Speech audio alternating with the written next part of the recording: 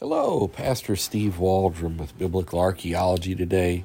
We're so grateful you're here with us. I'm so thankful to be your host. We're going to be looking at Old Syriac New Testament manuscripts, or Syriac New Testament manuscripts.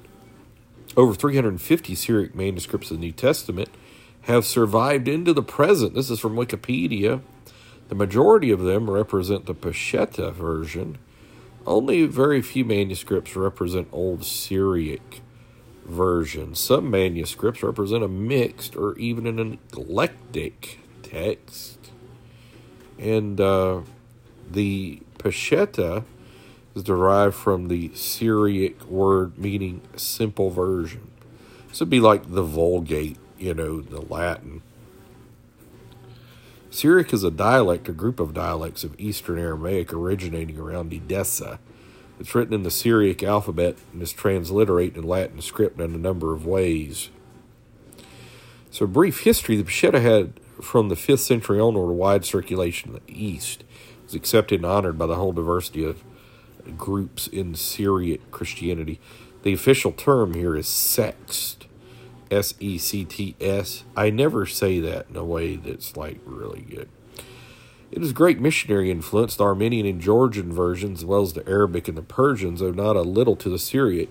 The famous Nestorian tablet of Chang'an witnesses to the presence of Syriac scriptures in the heart of China in the 8th century. The Peshitta was first brought to the West by Moses of Minden, a noted Syrian ecclesiastic who unsuccessfully sought a patron of the work of printing in Rome and Venice. However, he was successful in finding such a patron, the imperial chancellor of the Holy Roman Empire at Vienna in 1555, Albert Widmanstadt. So, a statement by Eusebius that Hegesippus made some quotations from the Gospel according to Hebrews and from the Syriac Gospel means we should have a reference to a Syriac New Testament as early as 160 to 180 A.D., the time that Hebrew Christian writer. The translation of the New Testament is careful, faithful, and literal, with simplicity, directness, and transparency. It's admired by all Syriac scholars and earned it the title the Queen of the Versions, much like the King James Version. In a detailed examination of Matthew 1 through 14 chapters, William found that the Peshitta agrees with the Textus Receptus only 108 times, with the Codex Vaticanus 65 times. Meanwhile, in 137 instances, it differs from both, usually with the support of the Old Syriac and the Old Latin. In 31 instances, it stands alone, and that's just in 14 chapters. So here's some different manuscripts of the Syriac New Testament manuscript. And I do find it just absolutely fascinating that there's almost as many early witnesses to this as there is in Greek. And I'll give you some examples of this. You've got one manuscript that has Acts, the Catholic and the Pauline epistles from the 6th century. This is the 500s. You have another one that has Acts, Catholic epistles, Pauline epistles from the 6th century. Another one, 6th or 7th century, Acts, James, 1 Peter, 1 John. Another 6th century, 500s, Acts, James, 1 Peter, 1 John. Another from the 6th, 7th century, Acts, James, 1 Peter, 1 John. Another from the 6th century, again, this is 500s AD, Gospel of Luke and Gospel of John. Got another one from the 6th century for that as well. The Gospel of Mark, the Gospel of Luke, 6th century. The Gospel of Matthew, 6th, 7th century, 600s AD. Another has some of Matthew, not the complete book, from the 7th century, so that's the 600s. Then you have Matthew and Mark in two different manuscripts from the 6th century, that's 500s. Then you have a Gospel of Matthew, Gospel of Mark from the 5th century. That's the 400s, or the 6th century's 500s.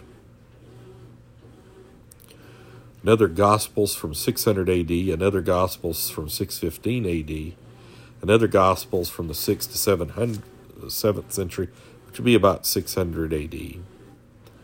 8th, 9th century AD Gospels, another 6th, 7th century Gospels, 6th century Gospels, 8th century Gospels.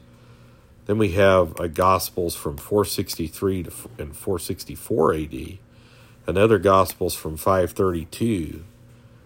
These are all different manuscripts. Another Gospel, 6th, 7th century, another Gospel, 7th century, another 8th century, another 6th century, another 6th, 7th century, another 6th century, so 500s, another 8th century, another 6th, 7th century, another 6th, 7th century, another 6th century, another 823, another 9th century, 6th, 7th century, 8th century, another 9th, 10th century, so the 900s AD, 6th century, 500s AD.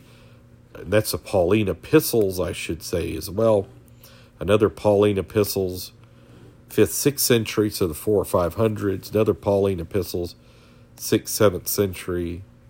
Another Pauline epistles, 621, 622 AD. Another Pauline epistles, 534. Another Pauline epistle, 6th century. Another one from the 5th, 6th century, 400s to 500s. Another 6th, 7th century. And then two from 767, 768 AD. So you can see, I mean, this is just an amazing wealth of witness. And as we read, it agrees with the Textus Receptus more than Vaticanus.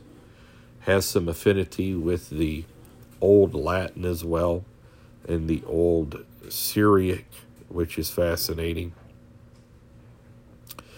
And so just another of the many clouds of witnesses of the testimony of the Gospels, that the Gospel had gone around the world, is mentioned even into China, and the historicity thereof. Just, it's very difficult to go against something that just has so much provenance with it.